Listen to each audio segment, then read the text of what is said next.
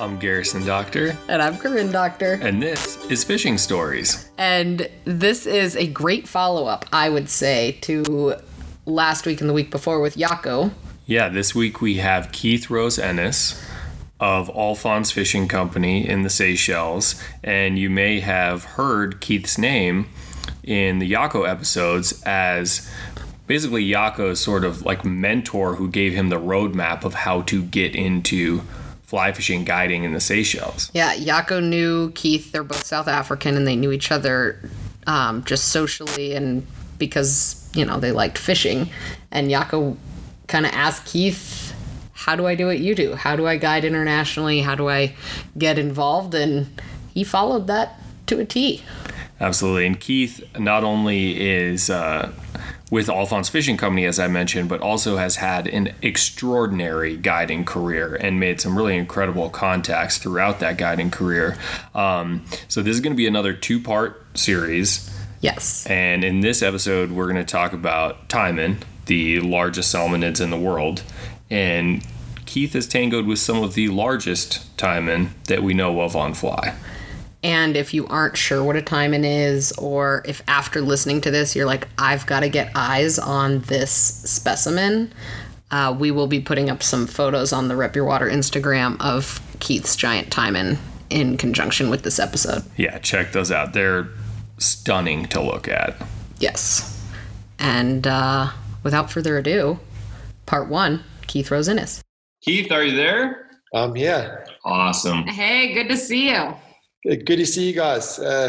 Greetings from chilly South Africa. Yeah. And, as you're coming into spring, we're coming into fall, so we might be almost at the same temperature. Yeah, for once, normally this time of year I'm in the Seychelles. Obviously, it's new times, but thankfully enough, we should be opening up as of the 9th. So it'll be my last little stint in South Africa before I get back to heat, coconuts, and bonefish. Awesome. And rum, maybe? A little bit.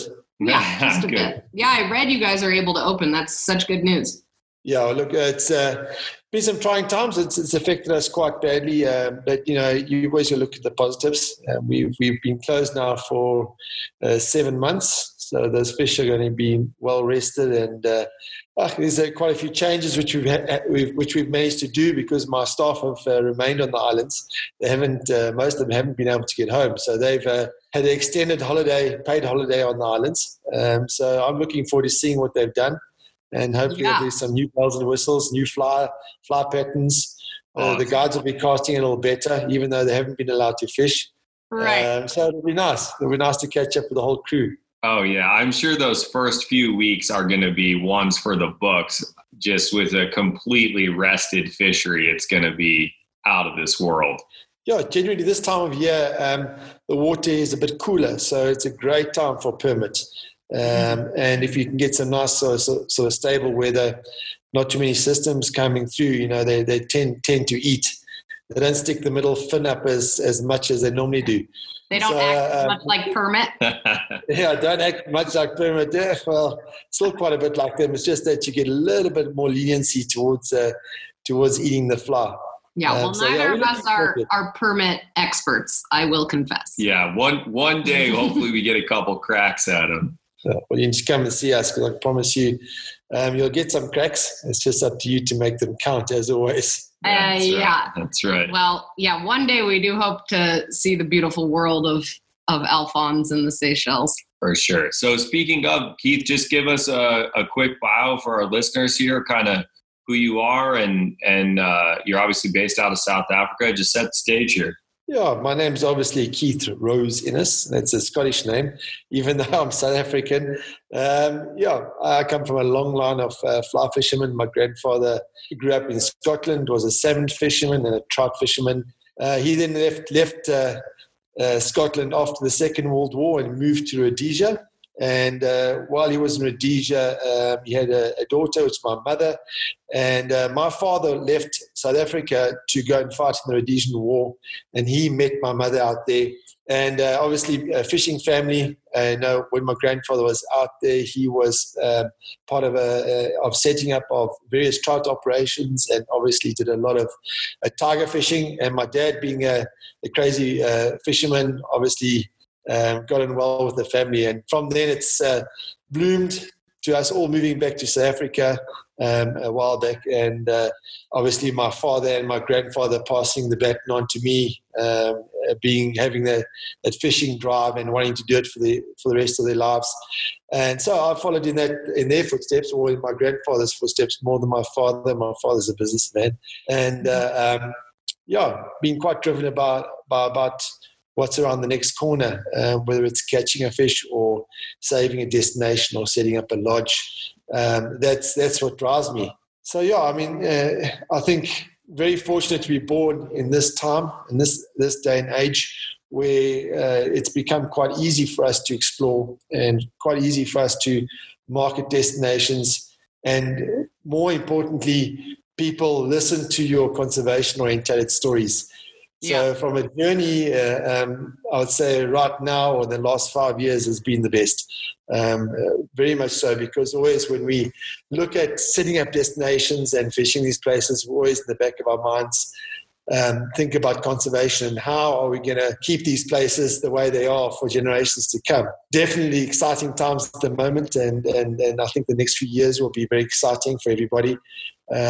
Even in these new corona times, the new world era, as everyone calls it. Right. But we have to keep positive, and the thing is that the people that are able to keep strong and get through this will be a lot stronger, and there'll be more opportunities. Yeah. Well, certainly, speaking of exploration, you've done a lot more than the average person. Yeah, an inspiration for many. It's actually fitting. We just recorded an episode which will probably have aired before this one. I would assume they might end up going back to back. With Jaco, who is one of your proteges, and he was explaining to us how he came to you and was like, okay, Keith, what do I need to do? What steps do I need to take? Show me the ways. Keith gave him like the 2-year plan, and he followed it to the T and worked. 2-year plan, and put him on the water and said, God. Exactly. That's it. Here you go, buddy. Make it happen. There's your boat. There's your boots. Do it. That's it. That's great. But I do love someone who actually follows through. They say, okay, this is what I want to do. How do I put in the work? And then they actually do it. So yeah, I mean, Jaco's put in the time. So obviously, if we wind back the clock, I mean, if it wasn't for Alphonse and me being able to sort of put my roots down at a lodge orientated destination, I mean, I would still be living out of a bag guiding. I guided for 17 years. I don't guide as much anymore, but I do quite a bit of it. It's an amazing experience. I mean, I'm sure Jaco told you some stories about how we used to live, where we used to sleep, and how we used to live out of a bag constantly, and moving from destination to destination, no days off, guiding 7 days a week for 5 months on trot. Drinking as much rum as possible to sleep, and and getting up and doing the day. So it's been a great journey, and to have spent some time with Jaco on the water. And, he's a great guy and very driven and very talented. So it's been fun. I mean, we've come through a lot of periods where you get great guys like Jaco. I mean, I think the most important and the most great experience about being a guide is that you get to spend the time on the water with so many wonderful, talented people that are as driven as you are, who've ended up in some great positions around the world. And that's what it's about. I think our industry is about telling stories like I am now. And the reminiscing of those fishing trips and guiding experiences, what drives us, I suppose. Yeah. Well, and it's great to hear you talk about the conservation piece as well. That's obviously something that's really important to us, and our message from Rep Your Water, our brand, and something that's near and dear to our hearts personally and industry-wide and business-wide, and something that, we've been lucky to travel a little bit more in the past 5 years internationally for fishing, and have really begun to understand how important some of these international operations are to conservation of these places and supporting some communities as well. So really important work there, I think. Yeah, I think the key to any destination is making sure that the destination is either improving improving the fishery or the area from multiple avenues, i.e. not only under the water but also terrestrial if it can, but also obviously helping communities and educating communities. And I think those are the fisheries or the lodges that you should be supporting, not the short-term objectives, because they generally they're more to the detriment of the destination versus is beneficial. So we've come a long way, and I've been in that position, where you didn't think of conservation, and thank goodness it's come to a stage now where it's all about conservation, and we can move on. Yeah, for sure.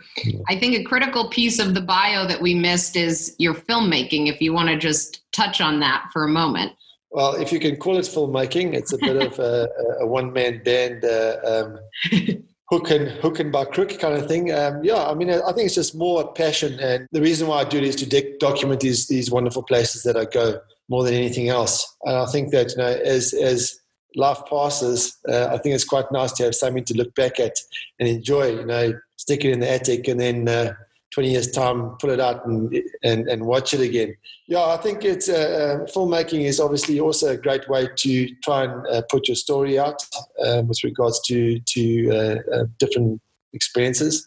But for me, it's still a hobby. It's definitely not anything else. Well, we enjoy your hobby. Yeah, we do.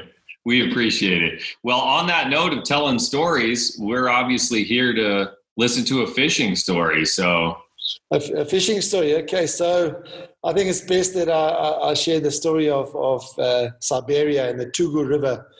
When I recently went out to fish it with my good friend Ilya Shermovich. It's been my love for Siberia has been a long one.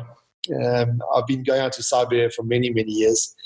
I met Ilya Shermovich in 2001 when he came to fish the Panoy River when I was head guide there. And subsequent to then, he actually purchased the Panoy River, and they've managed to protect it beautifully, and it's an incredible river. And every sort of year or two, we'll do a special trip together. And this year was to be the return to Tugur, part number 2 for me. About 4 years earlier, I'd been out there, and it was an amazing trip, but I never caught a thing. Funny enough, between 8 of us, we fished for 7 days, blisters on your fingers, cracks on your fingers, and we kept going nonstop because just the idea of a chance of catching one of these huge monsters that live in this river keeps you going. I think on the second last day, one of our anglers got a fish which was mid-size for Tugur in every way. And that was that. And I thought, deep down in my heart, I wasn't quite sure whether I wanted to come back or not. Having fished 7 days and going through all those hardships of cold weather, rain, snow, and hooky. I actually did hook one fish, and it shook its head for about a minute or so, and the hook came out, and then the heartache. So I wasn't quite sure if I'd like to return. Heartbreak. That is a heartbreaker for sure. One trip in that location, one fish in that location. Oh man! And then add to that previous trips to Siberia, where we always ended up catching taimen, but you would do the hours. It wasn't a 7-day trip; it was a 2-week trip often, and you had to really put in the hours to find these fish. But when Ilya asked the question, it took me all of 1 second to say yes, I'm coming, and probably 5 minutes. Probably 5 minutes to book my flights and cancel everything that I had on my schedule. And before I knew it, I was back out there. After my last trip, I wasn't expecting much. I was expecting to fish hard and maybe get a fish, and hopefully someone in the group gets a big fish. And so we went out the first day, and I can't recall exactly, but I think there was a decent-sized fish caught or a big-sized fish caught or big fish seen. And then the next day, we started catching big fish. And Ilya got a big fish. I think he got 2 big fish. And then I got a fish which was 145 centimeters, which blew me away completely. I didn't think that there would ever be a chance of getting a taimen that size. I mean, when you handle it, you realize how big it is and how difficult it is to handle them. I ended up doing a small swim while trying to take some photographs. Ended up not really even getting all the great shots I would have wanted to, because I'd had a lengthy vodka lunch just before that. But I was fine. I was happy with the experience and really enjoyed it.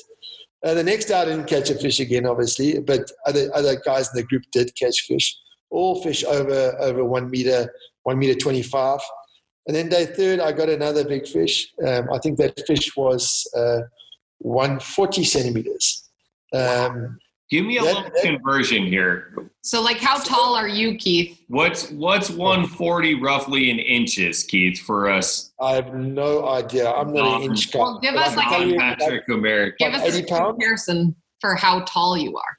Well, I'm 6 foot. So what is that in inches? I don't have an inch ruler in my house. How much is that in meters and centimeters? We are centimeter people, and I don't even know how tall I am in centimeters. Oh, all come I can say is I mean, I think, look, 140 centimeters is 78 pounds. It's a monster fish. That is giant. And 145 centimeters is around there as well. So it's very, very similar.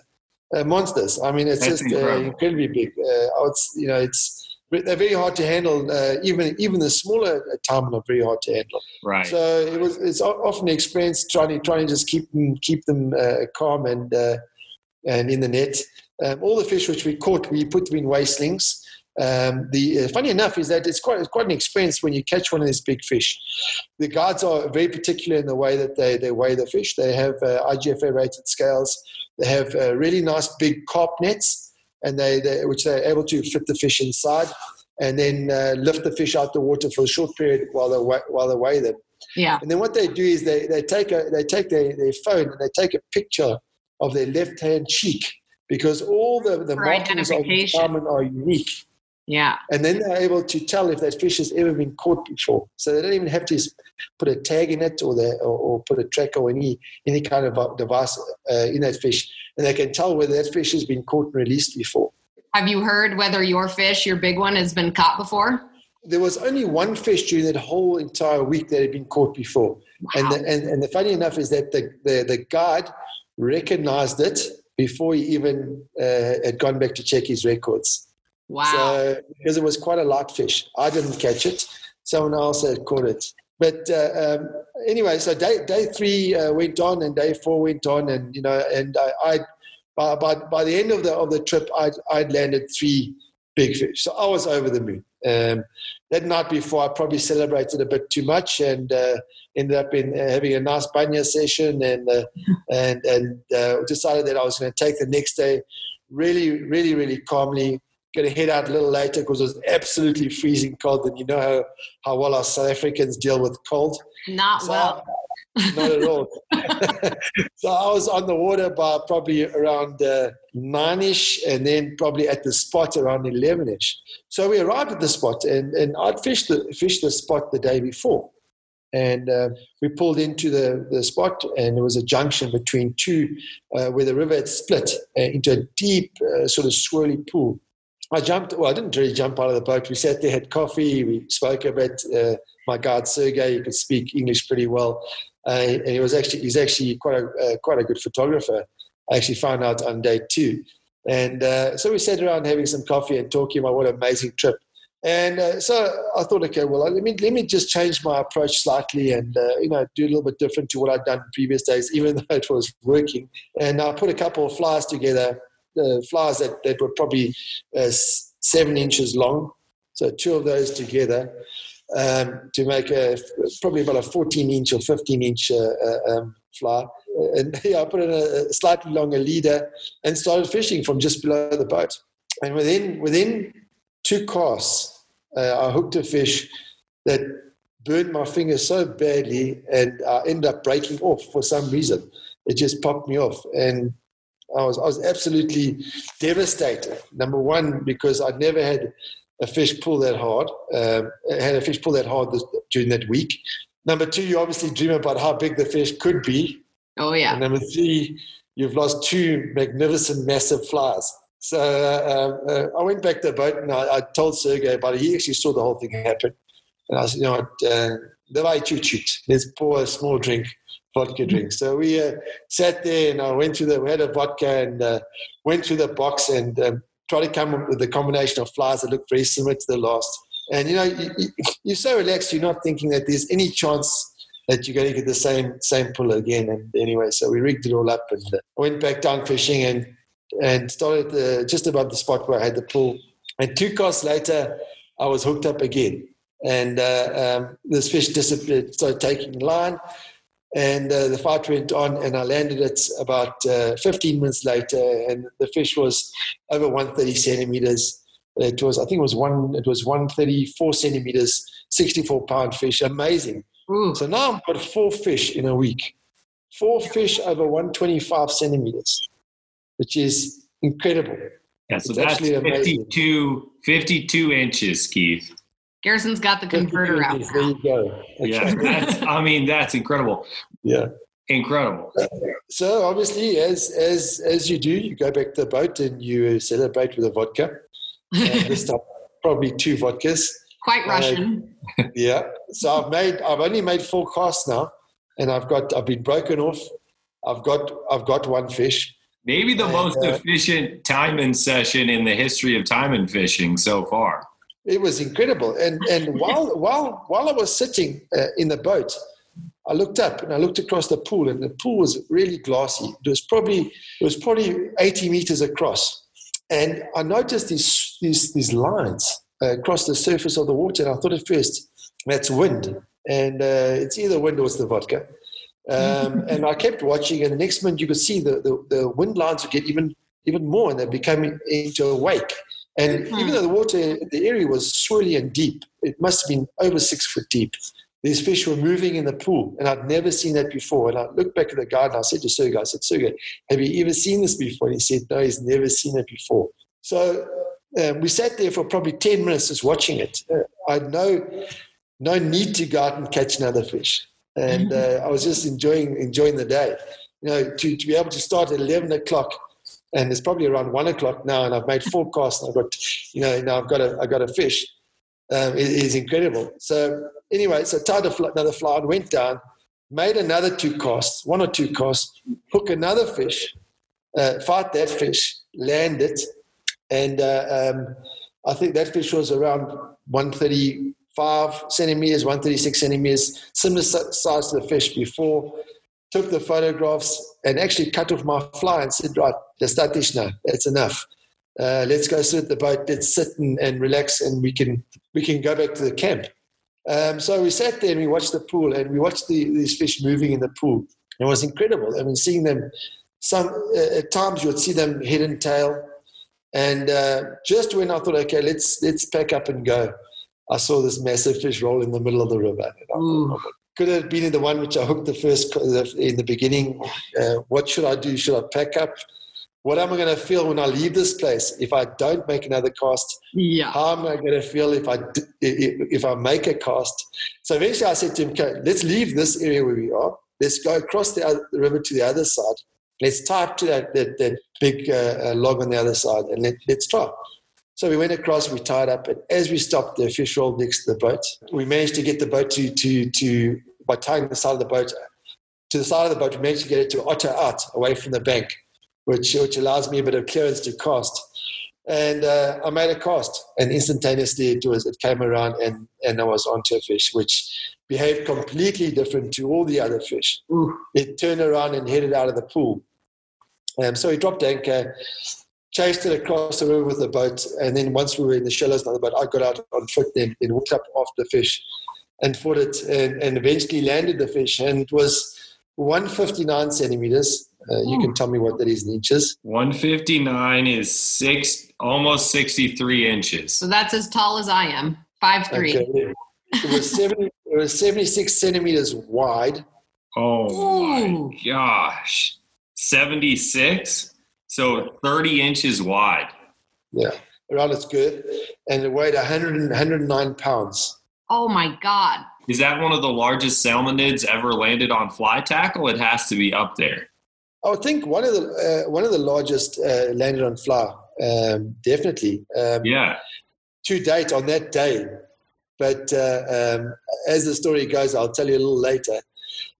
Anyway, so we landed this fish, took all the photographs, were rejoicing, cut the fly off, broke the rod down, sat there, finished the rest of the bottle of vodka, and drove home. And getting back into the camp, we were so excited about this fish. And my mind-blowing day, I mean, a day which I will never have again, ever. There's no way you will ever have an experience like that again. I don't know how it's possible. To have fishing like that in bright sunlight, calm weather, so relaxed, seeing these taimen hunting in the pool and to catch such big fish is amazing. It's just next level amazing. I don't know how it can be any better. But as I said, we got back and arrived back at camp, and my fishing mate, my roommate, Steve Estella, the manager of Pinoy, had caught a fish of similar proportions. Ooh. The same size, similar, within a couple inches of each other. Oh. Massive fish. And he had caught it at the top section of the river. Anyway, I told my story to the guys and all the guides that were there. They couldn't believe it, and my Russian guide backed me up because obviously vodka talks, and it was amazing. But in leaving the place, it was we left Ilya behind. So Ilya is obviously completely addicted to fishing for any kind of fish. And he stayed behind, and him and his fishing buddy Max Mamayev, who's the head guide of the Pinoy River, they stayed behind, and they fished for another 5 days, and they basically broke most of the records which are held. They broke the 20 pound, they broke the 15 pound, they broke with massive fish, and I don't know if you're able to read the last edition or the edition before of the Fly Fisherman. There was a story which I wrote about the trip. So offhand, I can't recall exactly what the dimensions of his fish were, Ilya's fish, but they were massive. He has definitely caught the biggest salmonoid ever on fly, without a doubt. It's now been recognized by JFA. All the fish are obviously weighed in the same slings and released, and but just a lovely story to cap it all off with. I mean, the amount of times that we had been to this place, or combination of Ilya and ourselves, with the amount of anglers to hit, have no success in previous trips, and all of a sudden have a trip like this where the stars just align, and it's amazing. But I'm not sure. The story goes on to it could be a combination of, now that the whole area is protected. There is a gentleman called Abromov, a Russian gentleman who owns the whole area, and he's spent significant amount of money in protecting it. And there is an NGO that's involved, and it's now protected. So incredible story, incredible place. Yeah, and mind-blowing. Awesome. And for those fish to have a stronghold in that river, I mean, I don't know a ton about taimen, but I know they're very long-lived fish. I mean, how old do you think that some of those bigger fish could be, Keith? Yeah, those fish. I would say well over 50 years. I mean, right. If you had to really get a scientist on board, I'm sure he'll be able to give you all the ages, but I know for a fact that it's the oldest living salmonoid. They are slow growing, extremely slow growing. Right. And if you remove a fish from the system, I mean, you will decimate that system without a doubt. So conservation for this kind of species is more important than most. Right. So if there's any way of getting involved in the support of conservation for taimen, any kind of taimen, it's a well worth a fight. There's a fight well worth supporting.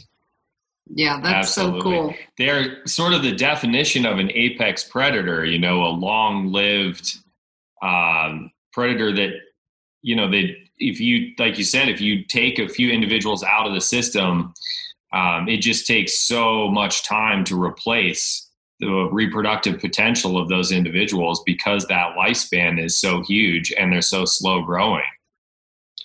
Yeah, the thing is that they're easy to target as well. So they live in shallow water. They're obviously stuck in rivers, and they often migrate up to very very shallow rivers where you could actually see them in the shallows. So it's quite easy to target these species of fish. I mean, obviously a net across a river would completely decimate an entire population. Right. And they're also quite social in the sense where if you catch one, you're going to catch numerous. So I suspect that it would be quite easy to make a big dent in that fish population for that particular river. Over the years, as we fished for them, we've realized that, they do very much turn themselves on and off when they're feeding. So it's hard to tell exactly how big the population is. But once you do find a group of fish, you generally will catch more. So whether it's a matter of them moving around and all being in that stretch of river, or whether they're turning themselves on and off, I can't tell. But there's some interesting stuff coming out now, scientific work that's been going on in various different places. That's really interesting to read about how old these salmonoids are. And That's fascinating. I was always under the impression that these were like solitary, really spread out predators. You had to cover a lot of water and there'd be like, one big one in a huge stretch and that's it. So hearing you talk about, them being in these kind of groups is really interesting. Yeah, I think when they spread out, when the river is maybe in has a bit of level or high level, I think once they spread out throughout the system, they're probably more independent. But I think there becomes a stage pre-spawn or when they start moving into their spawning areas where they congregate in areas where there is fish to feed on. So the Tugu River, the Tugu River, they definitely congregate to feed on the Keta salmon that are there. And I know for a fact the reason why we couldn't catch them the last time we were there is that the Keta was already in the system and they had obviously gorged themselves, were basically bursting and just sitting on the bottom of the river doing nothing. And so I think, the beauty about fishing for taimen is that it's not a given. You're not going to always catch them. You can go to the best river and at the right time and you cannot catch them. Like I've experienced numerous times. That's the beauty of them. So, if someone had to go to the Tugu, there's no guarantee that you're going to catch a fish. Right. Well, we call that the zero or hero mission. You're either going to get zero or you're the hero. And Garrison has more patience for that kind of mission than I do. I mean, it just makes it so sweet if you do come tight on one. I can only imagine. What are you throwing for these things, Keith? Are you on a 12 weight? Are you throwing a single hand, a double hand? What's your setup? Yeah, I mean, it's about covering water. Unfortunately, it's not about finesse. So 15-foot rod, at least a 12 weight, casting a shooting head sink tip as far as you can, if you can cover the river, and then as big a fly as you can handle. The size of the fly does make a difference, without a doubt. The color, not so much so, but the size definitely makes, and also the weight of the fly. So you need to obviously judge where those fish are going to be feeding. Sometimes they're obviously feeding on the surface, but a lot of the time they're feeding down deep. It's a lot of chuck and duck, as we call it. Well, that's one of the only fish in the world that could actually put a bend in a 15-foot 12 weight. So yeah, they do. It's I think from a fighting perspective, taimen are definitely not the best fighters. You're fighting our old grandfather there, so they generally shake their heads a lot and do a couple rolls and then move to the side of the river. But if they did use their body and if they do use their body and turn sideways, they can take quite a bit of strength for a long period of time. Yeah. I bet. Yeah. I love it. Well, that's awesome. I really appreciate you sharing that. Yeah, I remember seeing some of the photos from that trip and I was like, I need to know more about this. Just mind blowing. They're such cool looking fish too. They have that like kind of flatter head than other salmonids and like the beautiful red and gray. Like in theory, they're not all that colorful, but when you see those detailed shots, they're beautiful fish. Yeah, I think it depends on what stage you catch them at. A lot of fish look different. Some of them are a lot more red. Some of them generally are quite a bit more silver. There's obviously various different species of taimen. But I mean, this particular species of taimen in the Tugur has got an incredibly big head and it's incredibly big belly, and it's very wide. Because they are so old and because they are feeding on the keta, and obviously they're eating a lot of fish, but those fish, I mean, their heads are the same size as mine. So they and I've got a big head, so that's awesome. And as we warned you, we are going to make this a 2-part episode. So tune in next week when we chat more with Keith about early days at the Seychelles. You definitely don't want to miss it. And thank you to anyone who tried to listen to this episode before we got the file going that has all of the audio instead of just the first 25 minutes. So we appreciate you sticking with us. We appreciate the support. Fishing Stories is brought to you by Rep Your Water and Lock & Co. Whiskey. If you have any fishing stories of your own, comments, questions, feel free to shoot us an email at tellusafishingstory@gmail.com. Until next week.